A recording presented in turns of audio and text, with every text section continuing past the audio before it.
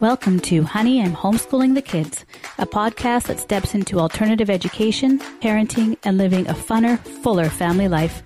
I'm Robin, home educator, unschooling mom to two funny, eclectic kids, and we're here to create a space for families to listen, connect, learn from others, and be inspired.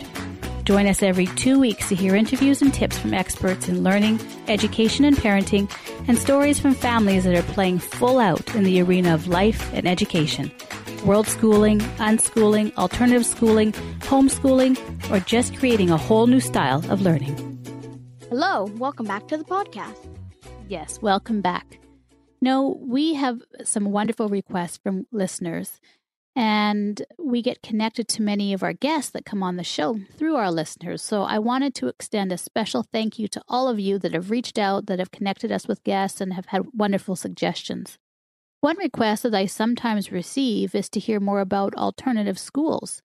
And there is one in particular that has come up a few times, and that is Sudbury Valley School. Here's an example of the email. I wanted to send you a message to tell you that I enjoy your podcast. I homeschool my 3 active kids, 10, almost 8, and almost 5. We have homeschooled for 5 years, and in the last year, I've begun looking into learning about starting a school. I recently came across your micro school podcast and loved it. It was the first I heard that there are others out there like me wanting to start a school. I have since then come across a school that I think you would love to do an interview/podcast on. It is Sudbury Valley School, which is a Democratic unschool.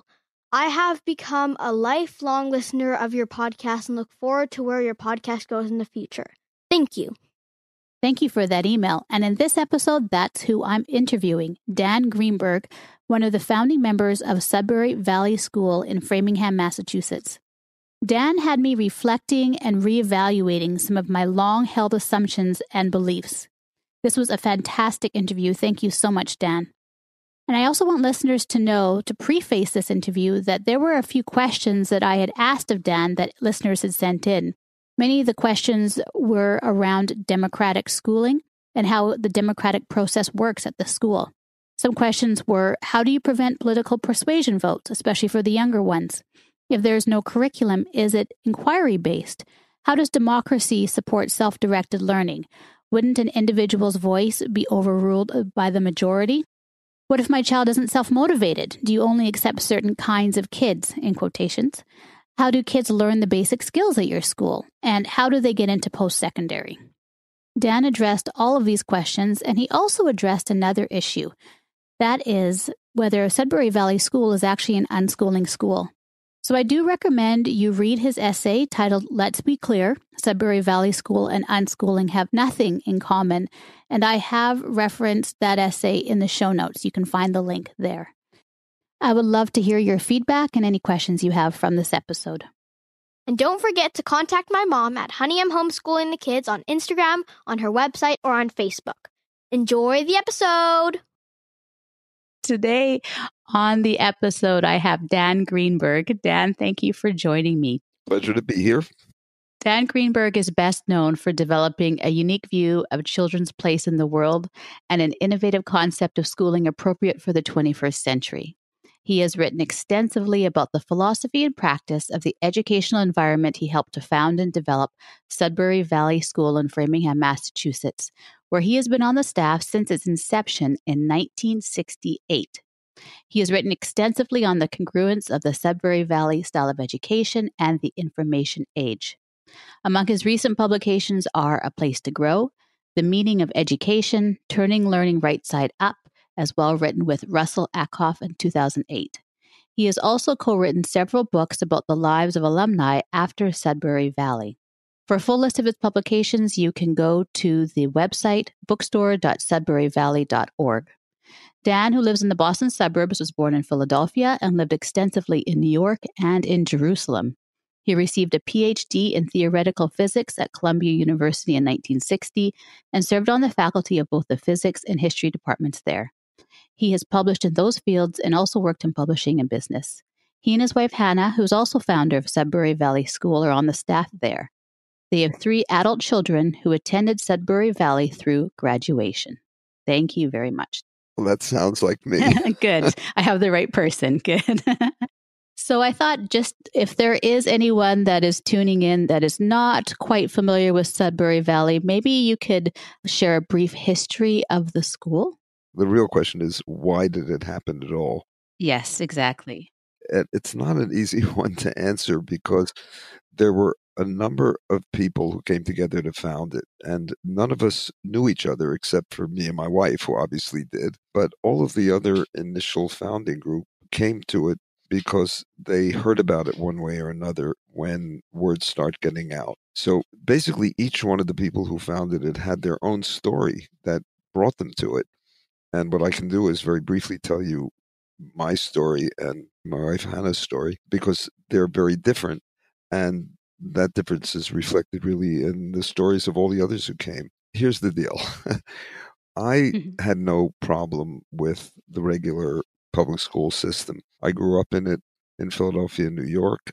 It never was a challenge for me. I found the work extremely easy and pretty much the same in college and graduate school.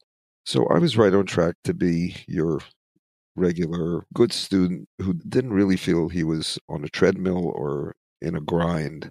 And as a matter of fact, I became very early, immediately after my degree, I started teaching at Columbia. And I went to that with a lot of zest. I loved physics. I loved what I was doing. I was a scientist. And I was going to convey that passion and that love to my students by creating really good and innovative and imaginative courses that would bring science to life for them. I'm saying it with that lilt to my voice because you can imagine the idealistic young teacher who is full of passion for what he's doing and thinks that he can convey that passion to others and light a flame in them too for this beautiful thing that he's doing. And what happened to me, that is when disillusionment came, and it came rapidly because no matter what I did in the classroom, and I worked really hard to present extremely exciting and wonderful, wonderful lectures and, uh, good reading material and so forth. And the students in the classes actually seemed to be responsive. They seemed to enjoy the classes and everything. And most of my presentations were a little different than what the standard textbook said because they tried to make it more interesting, more varied. And then when I would give the exams, I found out that all I got back was what the textbook said. It's as if I hadn't said a word. And when that happened for a solid year, I thought to myself, well, what's wrong with me? I'm really not being a good teacher. I better hone my pedagogical skills. And I worked hard on that. And I talked to other colleagues. And finally, after 3 years of this, it hit home. And it hit home really hard. And that is, no matter how hard you try and what you do, people will not learn unless they are coming from a place where they, on their own, have a passion and a desire to learn the material, whatever the material is. What you can do is you can entertain them. You can give them a good show. I mean, there were even times when the students clapped at the end of a lecture, and I'm not showing off. I'm just saying, it was like a show. But when it comes to actually learning something, which means understanding it, analyzing it, thinking about it, owning it, it's got to come from within.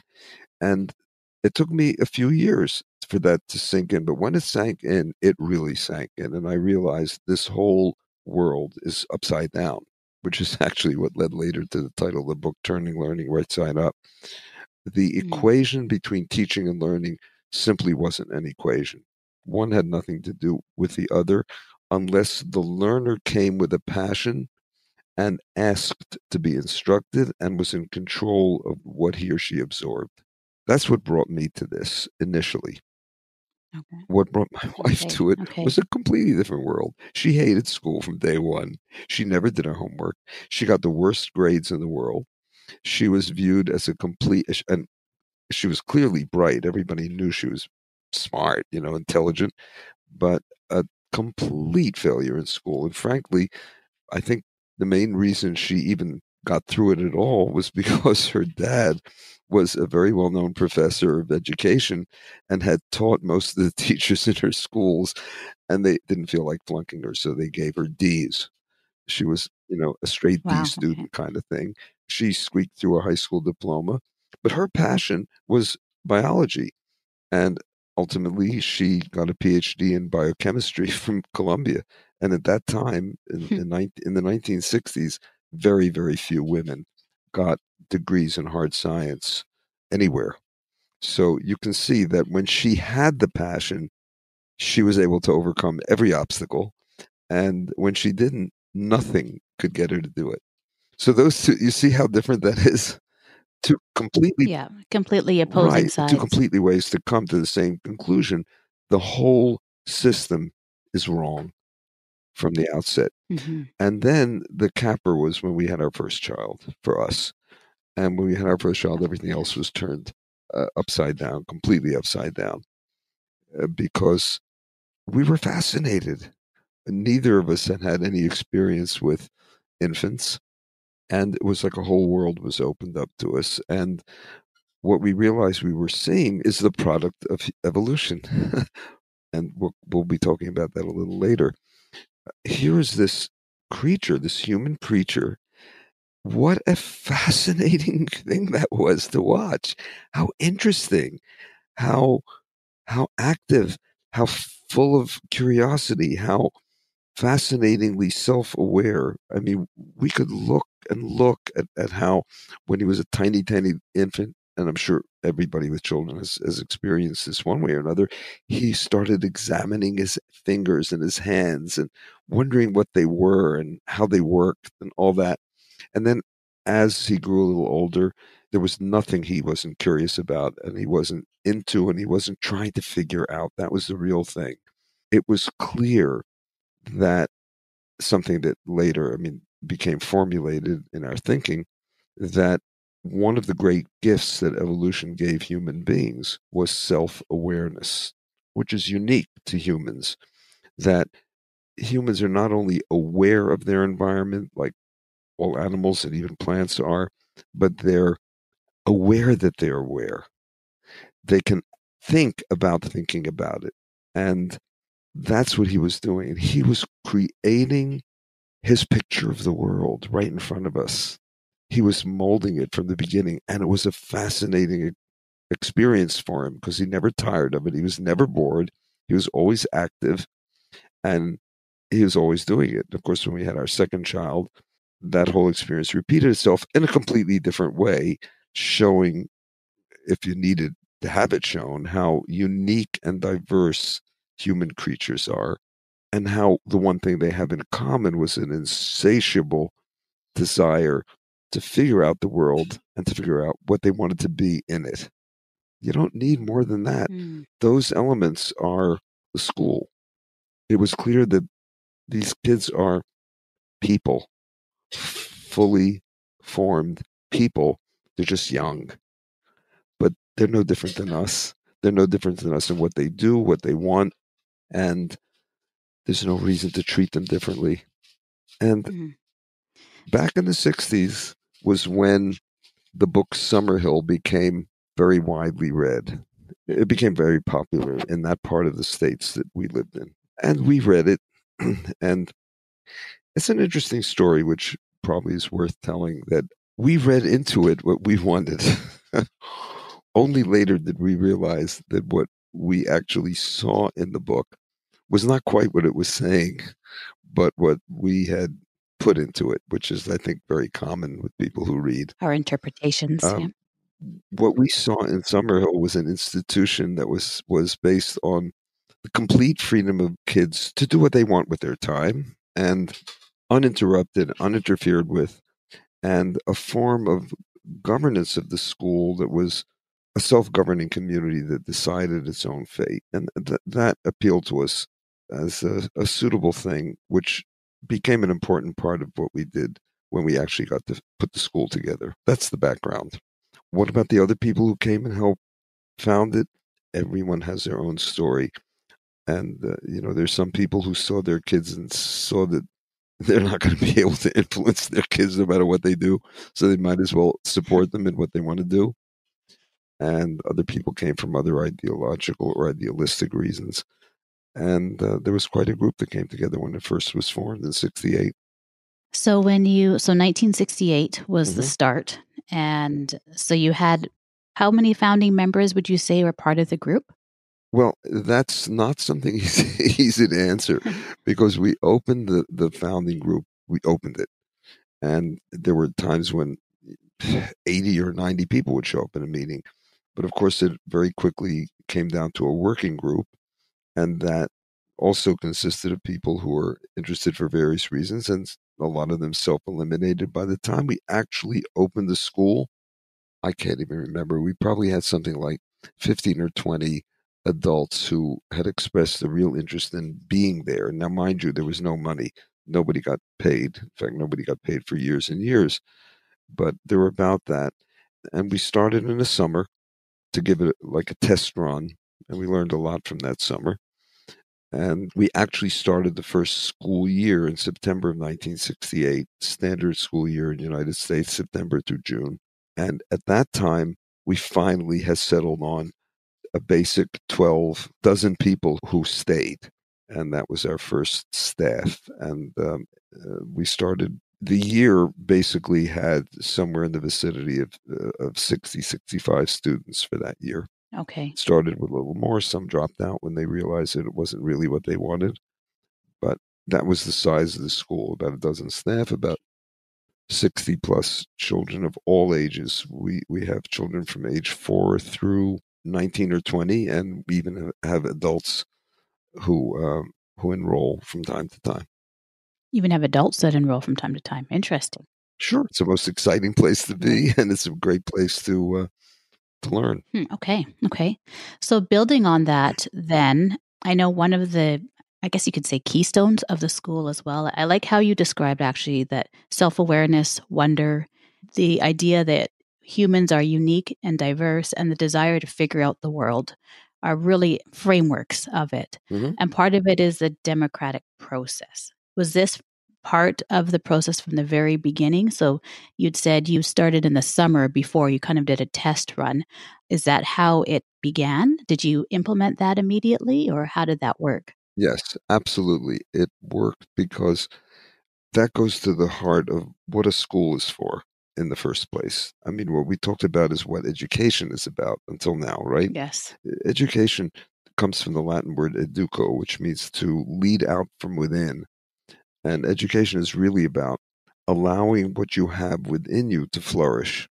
So the question is, what's a school for if it's about letting what's in you flourish? And if you think about it, it doesn't take a lot of thinking, just a little bit of history. For the first, I don't know, million years of the human species, or however many hundreds of thousands you time it, there were no schools. I mean, the whole idea of mass education, that everybody should go to school, only began, let's say, roughly 150 years ago or so, maybe a little more. It's very recent, and it's recent in basically the Western world, and that it's spread.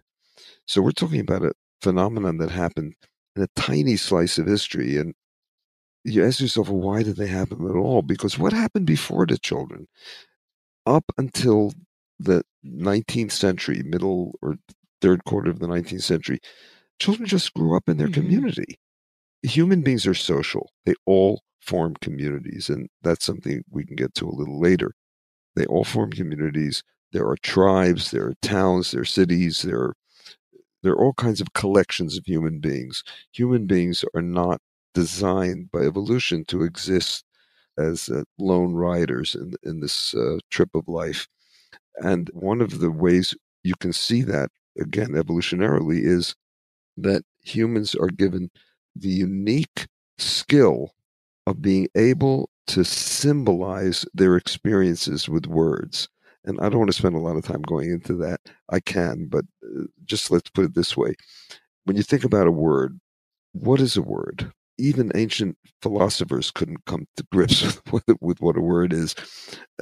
Socrates and Plato gave up on it, said, well, a word is something ideal, it has some kind of a meaning. and somehow we figure out what it is. But in fact, what a word is, it's a symbol for something. It's a symbol for a collection of our experiences.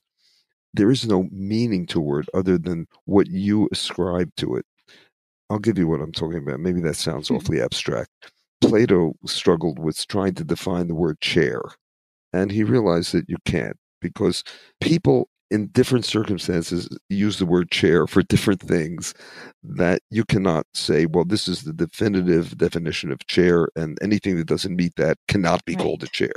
It just doesn't happen that way. And if you want any proof of that, just read poems, because poets are noted for using words in ways that now reflect other references than what we're used to.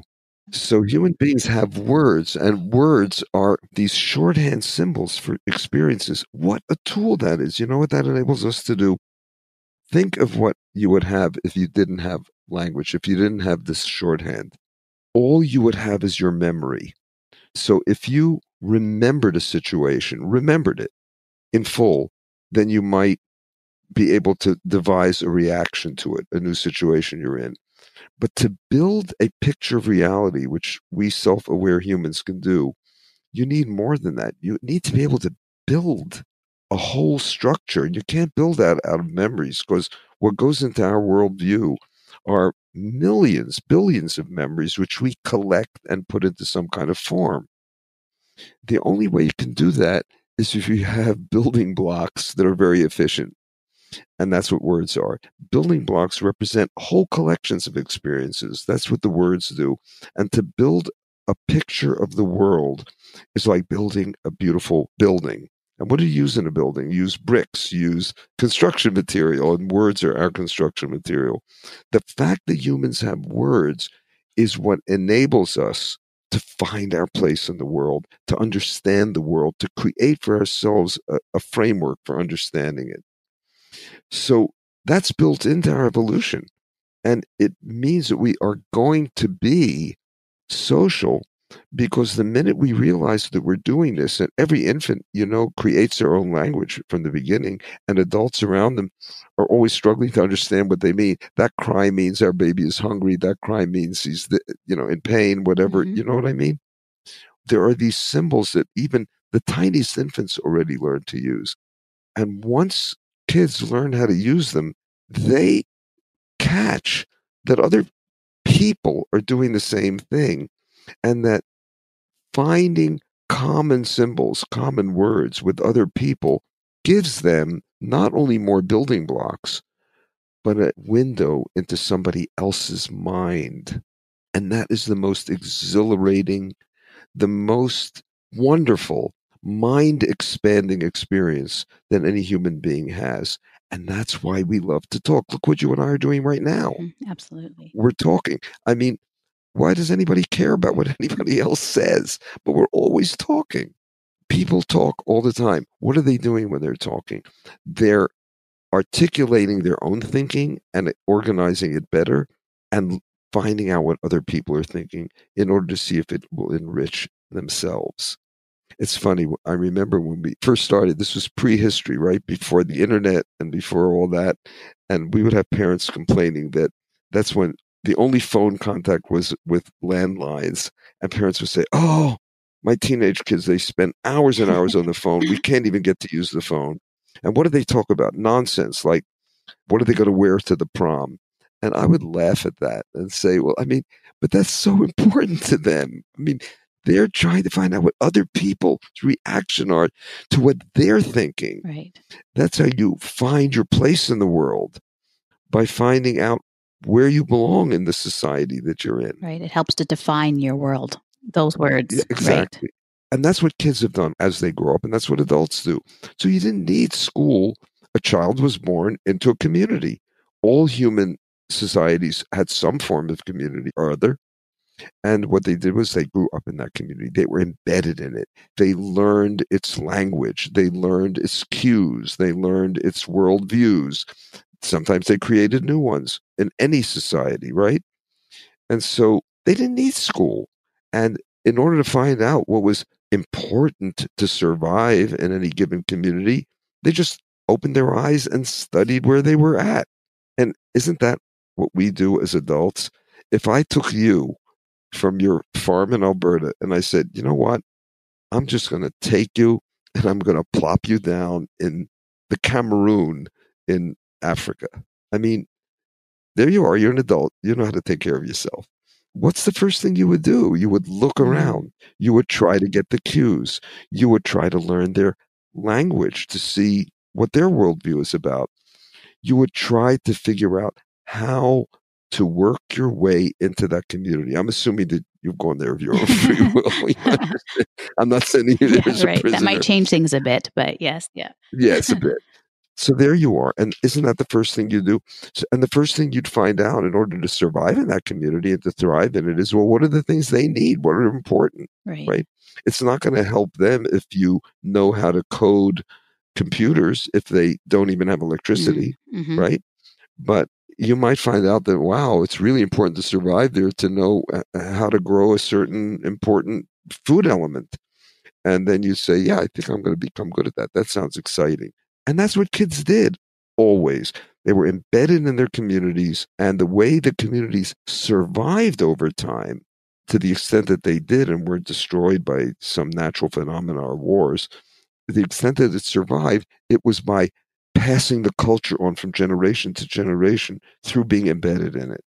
And nobody ever asked, and think about it, in a village in medieval France or anywhere, well, what are the important things that kids have to know? Let's make sure they know them. Nobody ever asked a question like that. It's ridiculous. Of course they're going to know them. We knew them the same way they're going to know them. They're growing up. They have eyes. It was assumed that they would know. Yeah. So why did schools come about at all?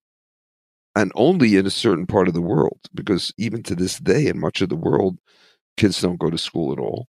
They came about, and we know why. The history of that's been written.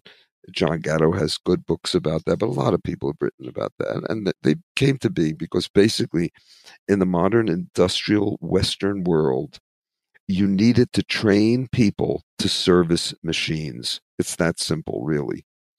Machines today, it's funny how history plays tricks on you. Machines, when they first were created, they weren't that sophisticated. They didn't have a lot of feedback. So you needed, the assembly line was people who provided the feedback to the machine. You understand what I mean? If you saw something defective, you pulled it out. If something needed tightening, you tightened it.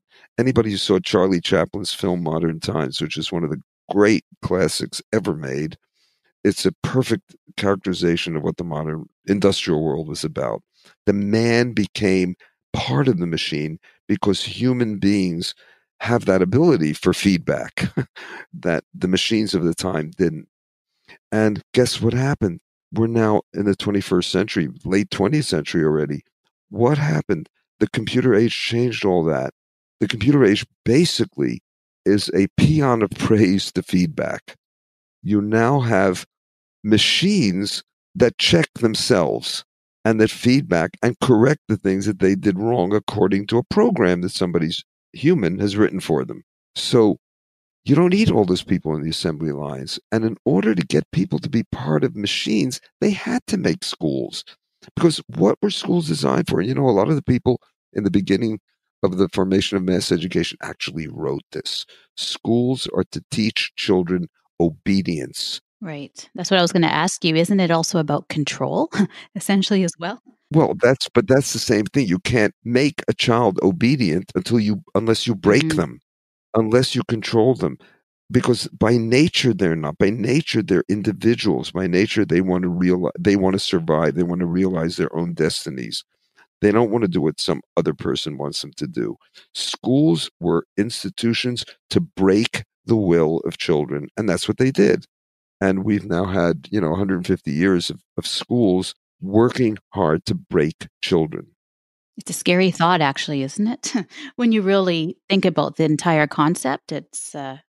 Well, it's funny about that. It's scary. And on the other hand, when you realize that the industrial age really changed for the better the quality of life of a huge percentage of the people who lived in industrial societies. everything. The lifespan went up, prosperity went up, death rates went down, agricultural food production went up. The things that are simply survival things really, really became much more available to a much larger population. So it was a trade-off. The people in control of societies, figured that people would go along with the trade-off and settle for it. And they did. But the reality is, and we saw that in the 60s already, and that was a keystone of the school. We saw already then, don't forget this, well, don't forget, I'm sorry if I assume that you thought about this at all, because most people don't. But the computer age just started really in the late 40s as a result of the war. Yeah. And in the 60s is when the first big computers, by big I mean physically big, were built. Mm-hmm.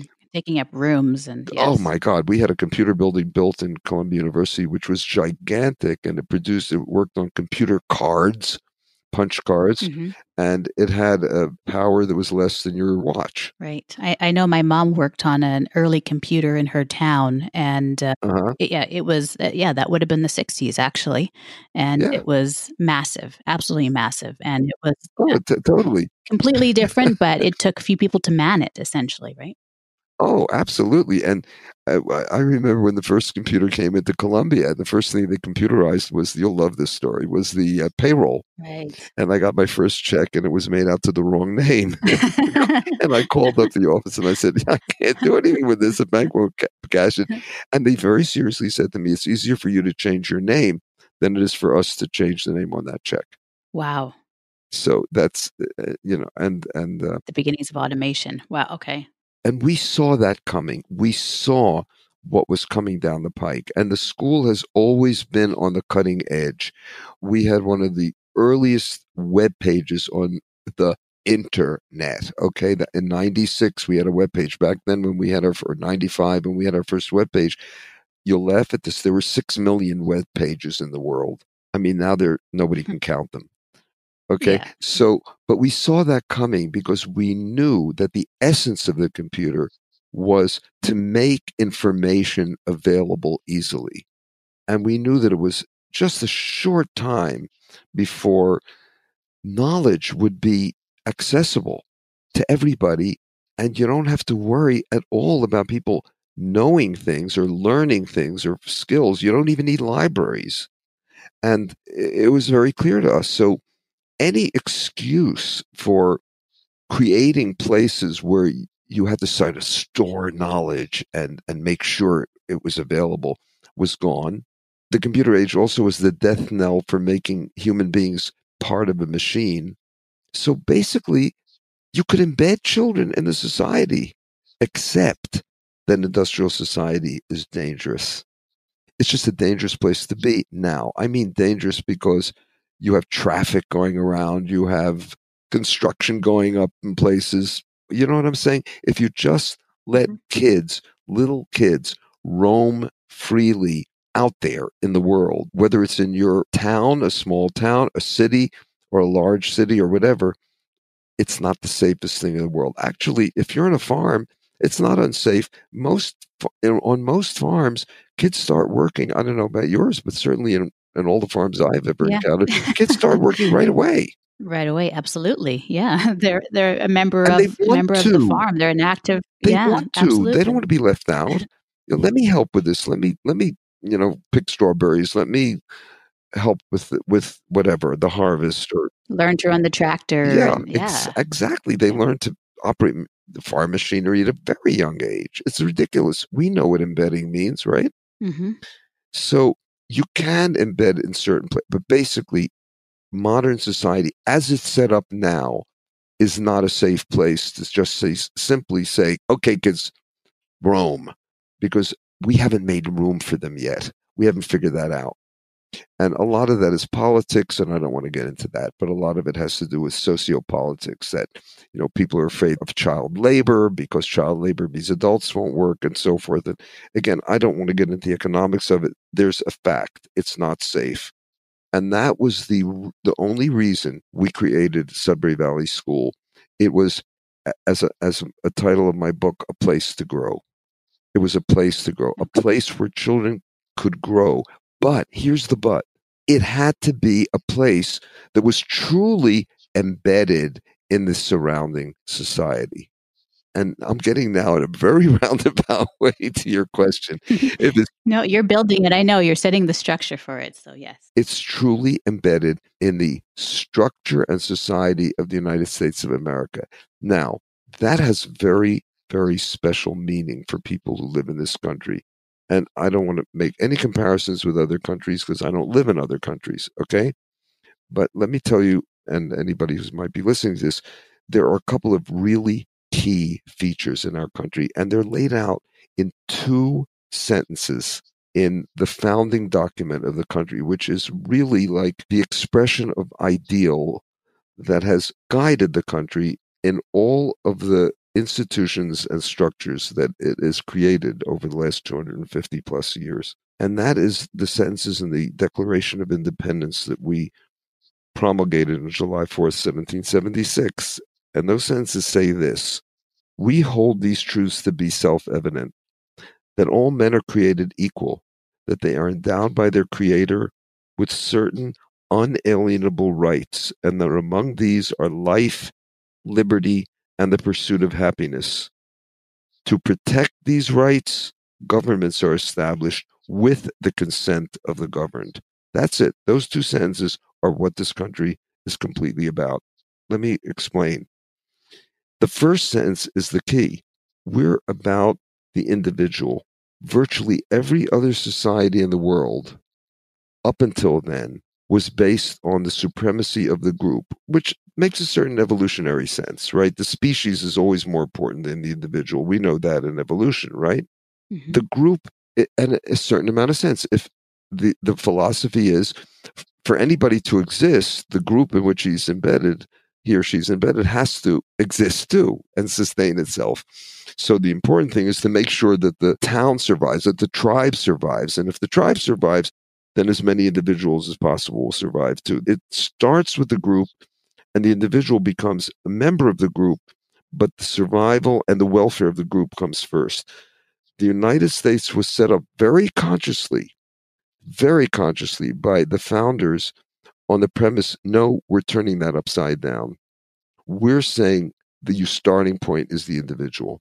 That's the key. We want to create a place here on this continent where you start with every single individual having the unalienable right, God-given right, to realize their own pursuit of happiness meant to them, pursuit of a meaningful life to them, to have their destiny realized. That's where we start.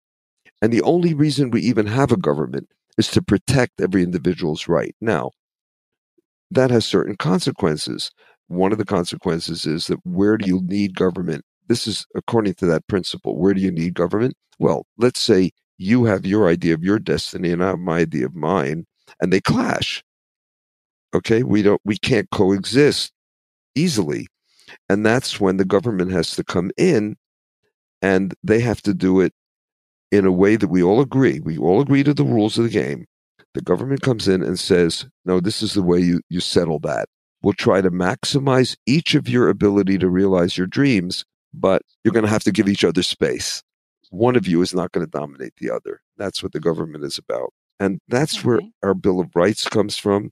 That's where the concept of justice, due process of law, all of those things come from that are spelled out in the American Constitution and the Bill of Rights. And America remains to this day one of the few countries in the world that not only has a written constitution, because most countries don't, and it not only has it, but it has a court system that makes sure that constitution is honored, respected, and followed. Exactly. Well, now you got the rest of the school. For us, it made no sense at all to think that you could create citizens of the United States of America, adults who understand the country and respect what it's about, if you place them for the first 12 or 16 or 20 years of their lives in an autocratic setting. Schools are completely autocratic, right through graduate school. They're run like a monarchy. Their monarchy decides the rules. Monarchy metes out the punishments. Monarchy does whatever it says is right, and you have to conform to it. So to us, if you're going to make a school that is appropriate for children to grow into American society, it has to give every single child the same rights as an adult. It has to not distinguish between children and adults. And so that's the way it's run. For us, I mean, our tag in Twitter is @KidsArePeople. That little phrase really says everything. If you accept the premise that kids are people, then you've got the school. Because the kids here are treated exactly like adults from age 4 and up. I can have a conversation with a 5-year-old. I'll never talk down to them. They'll look me right in the eye. It'll be interesting. They articulate themselves, and they know they have to relate to us in an adult way, and we relate to them in an adult way. And it's a wonderful place to be. It's exhilarating. That's why I'm not going to retire until they make me. So you're saying kids are people. They're not little adults in training, or they're not just young, inexperienced adults. They are people. Yeah, the whole experience thing is a red herring. Because, look, I will assume that I'm older than you. Okay, I think it's a safe assumption. Yeah, right? yeah, you are a little bit, yeah.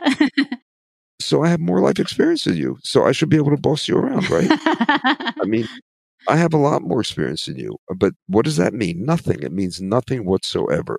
It doesn't give me any rights vis-a-vis you at all. Not in my way of viewing and not in our way of viewing society. And we don't distinguish between, we don't say 50-year-olds rule 40-year-olds, 40-year-olds rule 30. We don't do that. But we do it in school. We say adults rule children. Why? There's no evidence whatsoever. And one of the interesting things is I used to love to read the literature of the early women's rights movements because all of the objections to women's rights, and this is stuff, by the way, that was held, women didn't get the vote in Switzerland until the middle of the 20th century. Can you believe it? Wow, I didn't realize that. All the arguments are really very simple. They would always say that women are like children. They don't have judgment, and they're subject to the influence of their husbands, and their husbands it's just giving the husband in a married home 2 votes. And you look at that and you say, okay. What evidence do you have that they're under the influence of their husbands and they do? Do you have any evidence for it? And of course, everybody felt sure that that was right. And then lo and behold, women got equal rights and got the vote. And you know what? They didn't have influence. Yeah. They're no less competent than men. In fact, I always tell kids in the school that women are smarter than men because they are. So the same argument is made with no evidence for children. Right. And I always say, when they used to say women are like children, I say they're right, but they got it backwards. Children are like women, and they're like men, and they're all people. And that's very clear how you explain that as well. To me, it's very clear. Earlier, I had asked you, I said there was quite a few questions that I had from listeners, and I chose about 6. And the first one was, how do you prevent political persuasion votes, especially for the younger ones, in your democratic school, in the democratic process in your school? Yeah. And that reflects the prejudice right there. Exactly. Kids are people. We don't have to prevent it. Exactly. That's right. Because that's what's respected. That is a framework of the school. There's no, if someone is trying to persuade, that's completely against how the school. Well, no, they can try to persuade. We like debates. We like attempts to persuade, but persuade means that. If I can persuade you of something to do something and you do it of your own free will, that's nothing. Okay. But the assumption there is that older people will it's a kind of semi-bullying. Older people will sort of like push people into something they don't really want. Not here. No, you should see our 5-year-olds. You try to persuade them against their will. No, they're people. They look you right in the eye and say, well, I don't want to do that. And you can't make me. And bring me up to the Judicial Committee if you don't think I have a right to do that. And we have a court system that emulates the court system in the country completely. Right. There's no authority figure. The school meeting makes all the rules, everything, budget. Oh, let me get back to something that I think you'll sort of like. So one of the things we missed in Summerhill was that Summerhill, their school meeting doesn't really make all the rules. Okay. It doesn't decide who's hired and who's fired. It doesn't decide budget things and so forth. And we know the people in Summerhill. We corresponded with them early on, and we said, how come you don't let your school meeting vote on the budget? And what did they say? And their answer was perfect. They said, well, we don't want to burden young people with those kinds of decisions. That tells you everything, doesn't it? It does. It absolutely does. So is that how in the very beginning, so you started 1968, September was your official school year. That's how through that process is really how you created what the school is today, how it runs, and how you are going to go forward for that September. That's right, from the beginning. Okay. So, you said it was 15 or 20 adults or a dozen adults, 60 to 65 students. So that is really the core group, those 60 to 65 students, those dozen adults.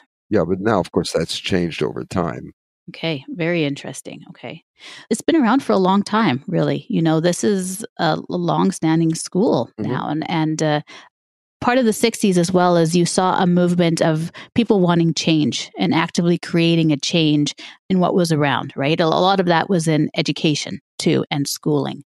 So some people believe that it was kind of a fad, that it wasn't going to stay and it was going to last. But really, Sudbury is proving that it's not a fad. It's it's a true belief that works. Right. Well, unfortunately, a lot of those schools failed. Most of them failed. And I'm certainly not here to critique other schools, but I know that one of the things that accounted for our success is that we never, ever stopped examining what we were doing, articulating it, writing about it, debating it. We've written literally thousands, the community has written literally thousands of articles. We have an education journal that discusses our principles over the years. I mean, literally thousands and thousands of pages where we analyze and think about that. We never stay in one place. And you need to do that if you're interested in doing something countercultural. Okay. So can you give me an example of you've never stayed in one place, that it shifted as it should? No, it shifted. I don't mean shifted in how we perform, but how we understand what we're doing has deepened. The structure hasn't changed. The principles haven't changed at all, but we've enriched our understanding of, for example, of why you can treat children as people. We've understood things about human development that we didn't understand in the beginning because we've had so much of a chance. That's another thing. Once you're involved in a school like this, you realize how bogus 99.9% of the so-called research about child development is. All child development research is done in a test setting, in a laboratory setting. Right. They take the child out of their normal everyday life and they put them in constructed settings that are designed to give you information about how the child's brain works. Okay. Now, to me, that's self-destructive before you even begin. I mean, how does that work? How do you find out what a child is by taking him out of his natural environment? Is that how you find something out? And the answer, of course, is no. And we have had uninterrupted observation of children in their natural setting, which is growing up embedded in a community. And boy, have we learned a lot. And we write about that, how resourceful they are, how fair they are, how gentle they are. People ask about, we don't group people, of course. Everybody's free to come and go as they wish. They circulate freely. So you have complete free mixing of 17-year-olds and 5-year-olds. And people say, well, isn't there bullying? And you've never seen an instant of that kind of bullying in this school, because once you allow that kind of thing in a society where everybody's rights are respected, what's the point of bullying? On the contrary, the older kids say this often when you interview them and talk to them. They say, wow, it's fascinating to be around the younger kids. We've learned things about ourselves by looking at kids who are 8, 10 years old. So we learned, that's what I mean by articulating. We've learned a lot about the animal human being that we didn't know before, and we write a lot about it. And by the way, you asked a question before, whether any kid can function in this school. Right. Is there a special kind of kid that works at Sudbury Valley? Yeah, a member of the species. And I'm not being flippant about it, really, because I will challenge anybody. I'll put this challenge to anybody to disprove. You take 1-year-olds from any section of the community, whether it's inner city, cities, farms, you name it. Put a bunch of 1-year-olds together in some nice, normal setting, outdoors on a nice day. And you tell me if you can distinguish them. They're all going to be busy. Mm-hmm. They're all going to be exploring. They're all going to be fascinated by everything around them. This kind of an environment is good for any living human being, who, of course, who doesn't have crippling diseases. I don't want to get into that.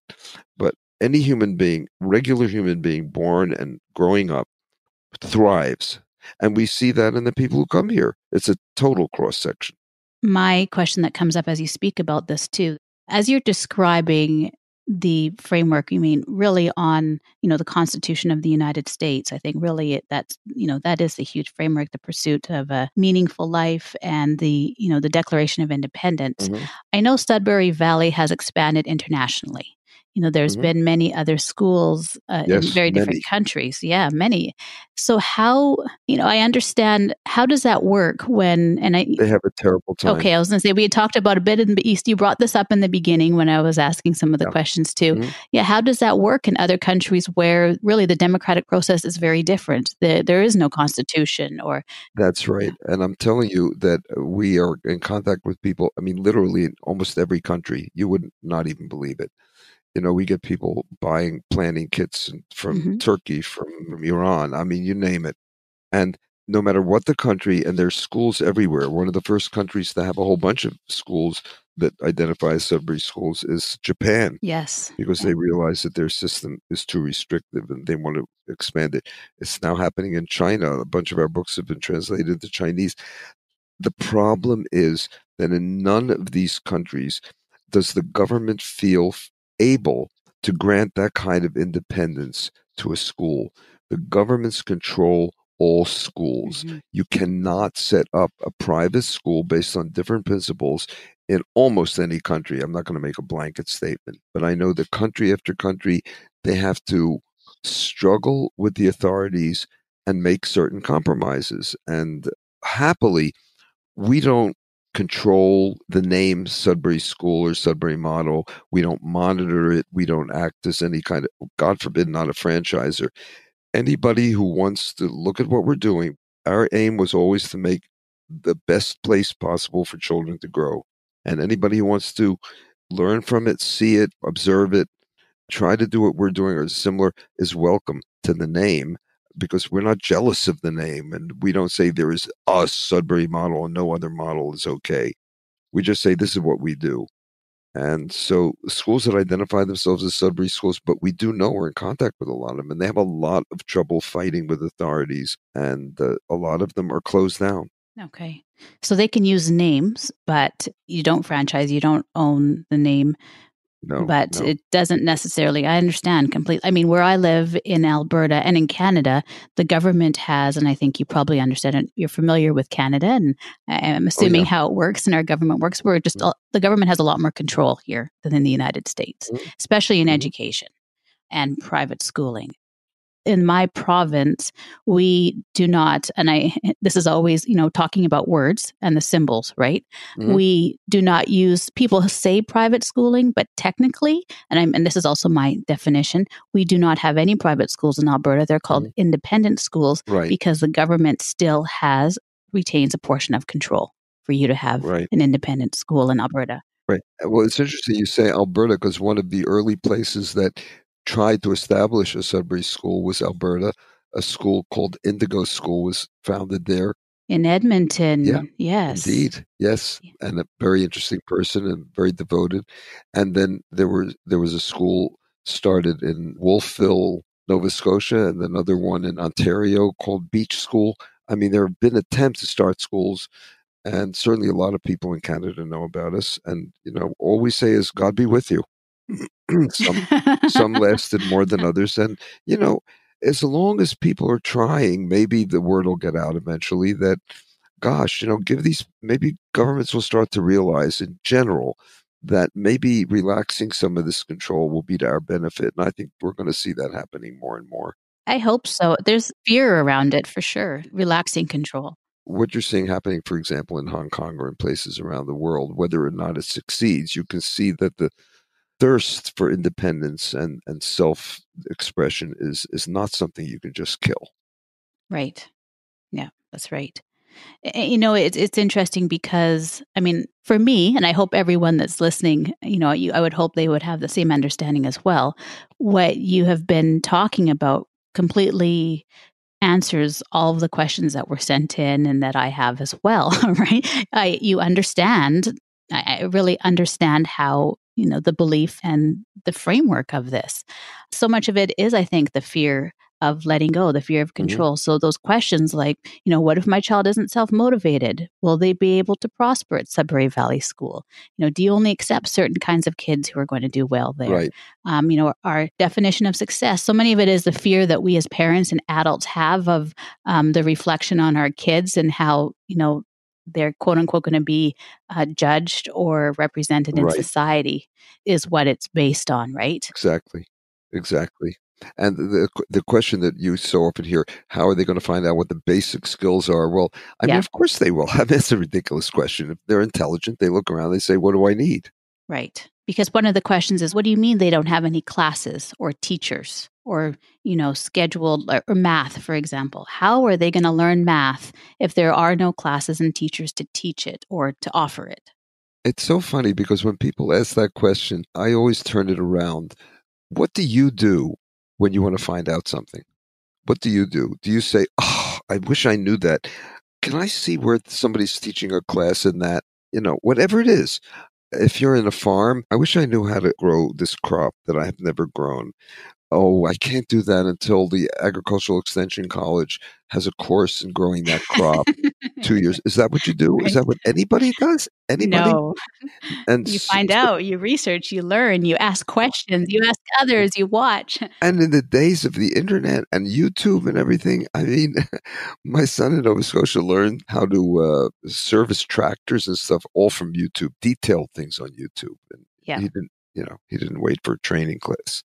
So yeah, yes, I mean, there are times when you say, I want a teacher to help me. And then you go to the teacher, you say, I want you to help me. I want to hear what you have to say because I'm interested in how you do it. Well, that makes sense, right? And then you can stop if you don't like it.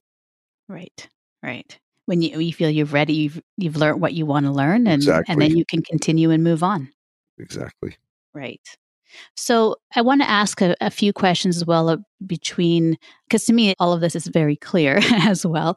Sudbury Valley and unschooling. And I want to ask this, I know we're coming to our time too, and I really could listen to you all day long Oh, and that's sweet of you. Very kind of you to and say. explain this. So one of the, as well, I have, a lot of unschooling families that Mhm. refer, say, oh, Sudbury Valley School is, it's the pinnacle, right? Unschoolers, this would be the school that unschoolers go to.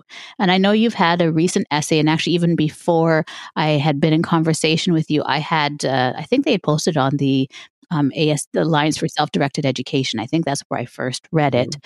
And it was, let's be clear, Sudbury Valley School and unschooling have nothing in common. So, especially this may be a surprise for some listeners. Why is Sudbury Valley School not an unschooling school? And I know you give 4 main points and elaborate, but I'm going to make it one. okay. I don't need 4 points.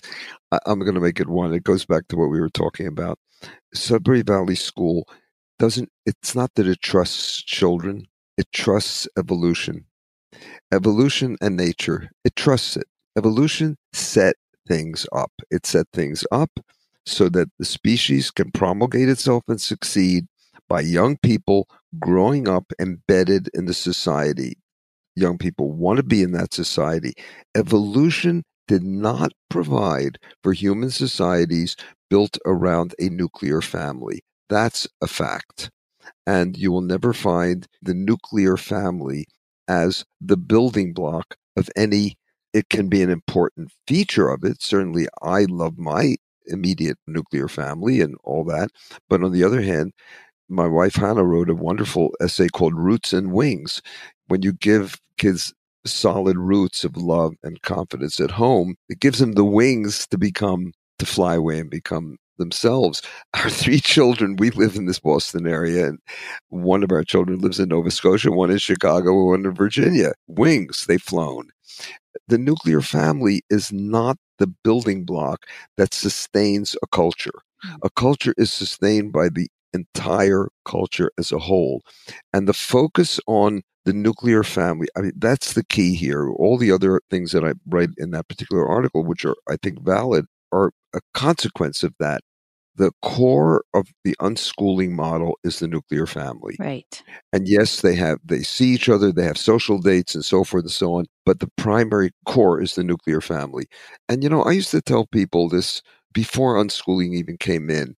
When I was 55 and my father was 90, and I'd have a conversation with him and I'd say something and he'd just lift an eyebrow. I knew already what he was feeling.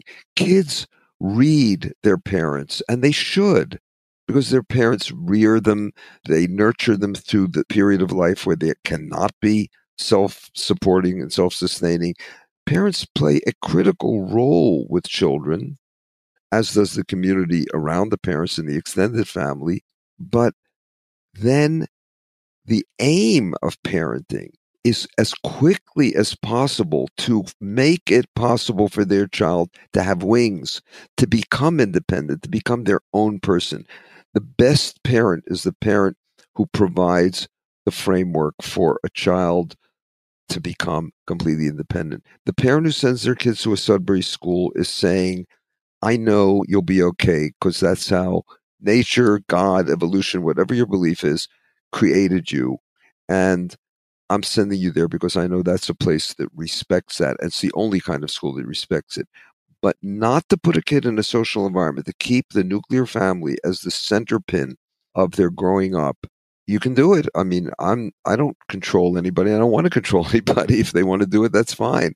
But what you're doing is you're fighting nature. You're fighting evolution. That's a big thing, especially in an era like ours, where we spend so much time trying to conserve nature, trying to preserve nature, trying to preserve the environment. Well, the key to the environment is evolution. And if you're fighting evolution, don't bother fighting all your other environmental battles, because evolution is the key.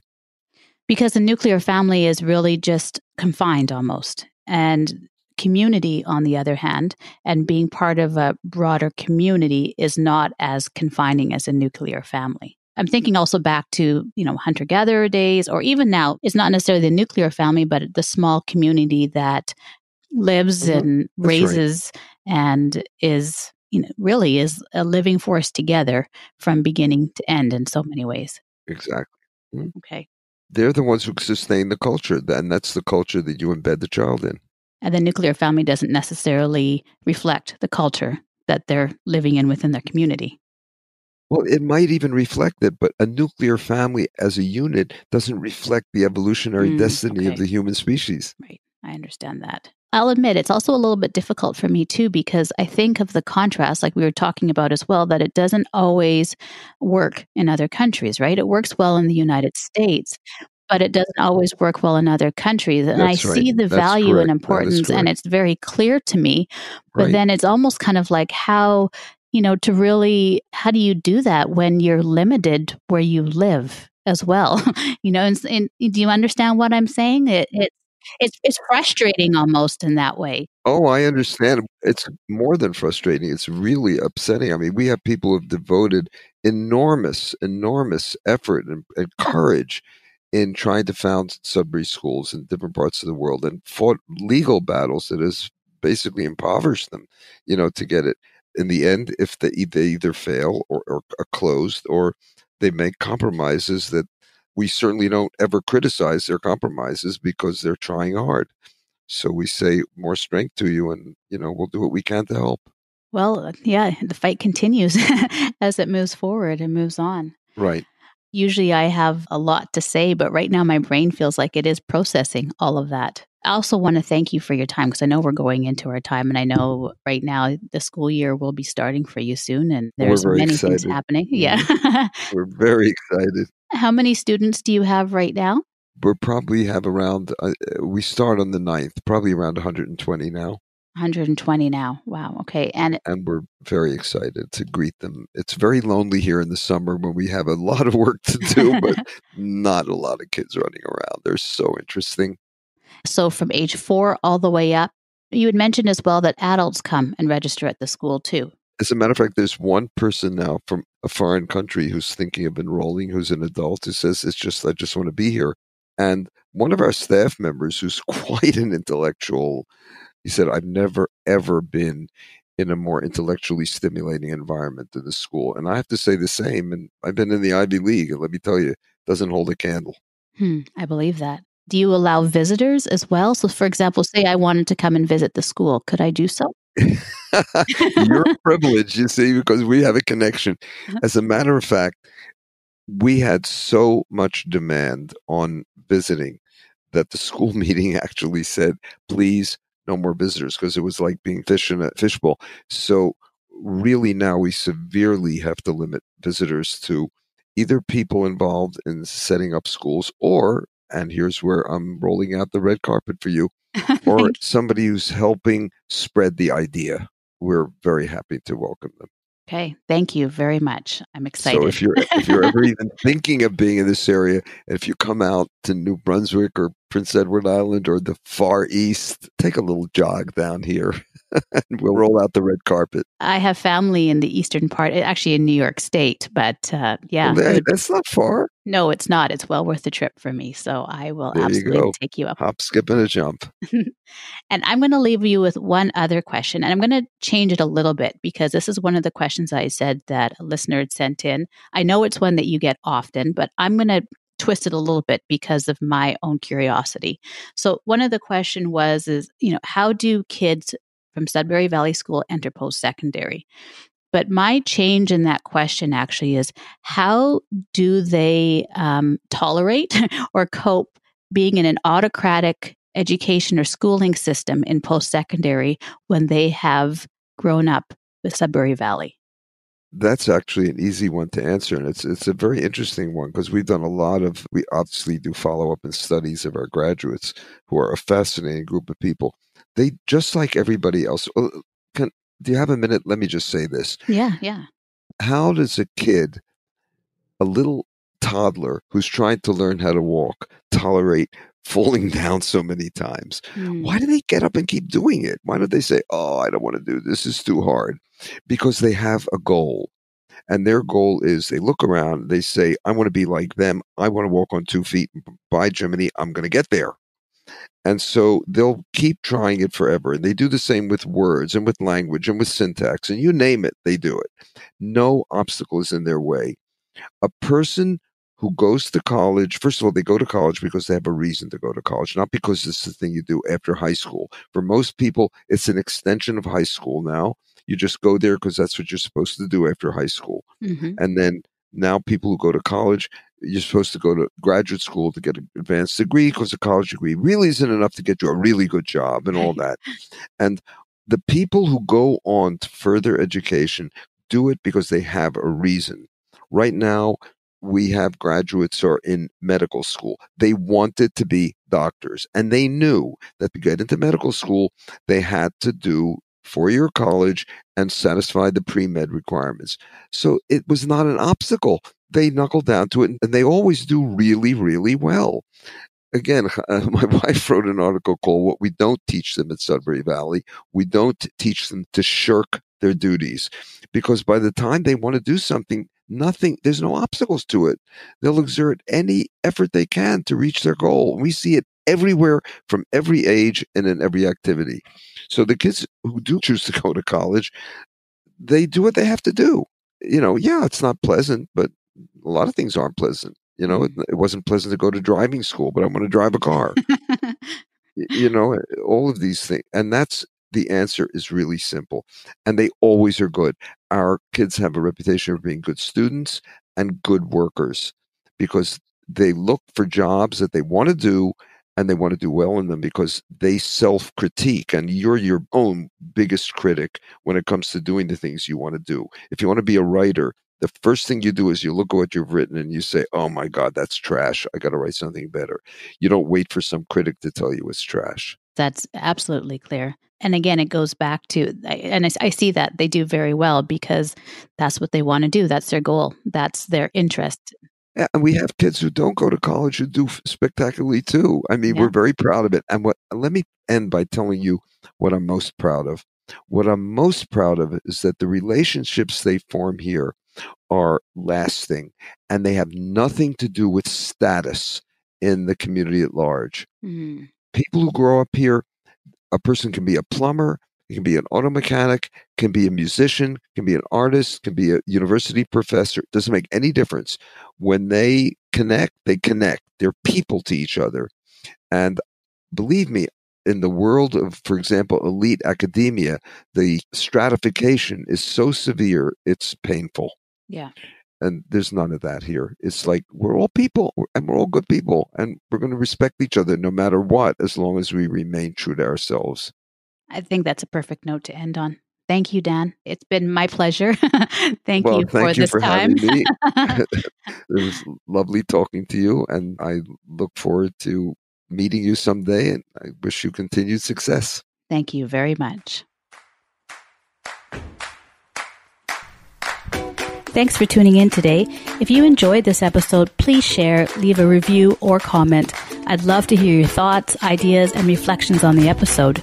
You can go to the website, imhomeschooling.com, or email me directly, robin@imhomeschooling.com.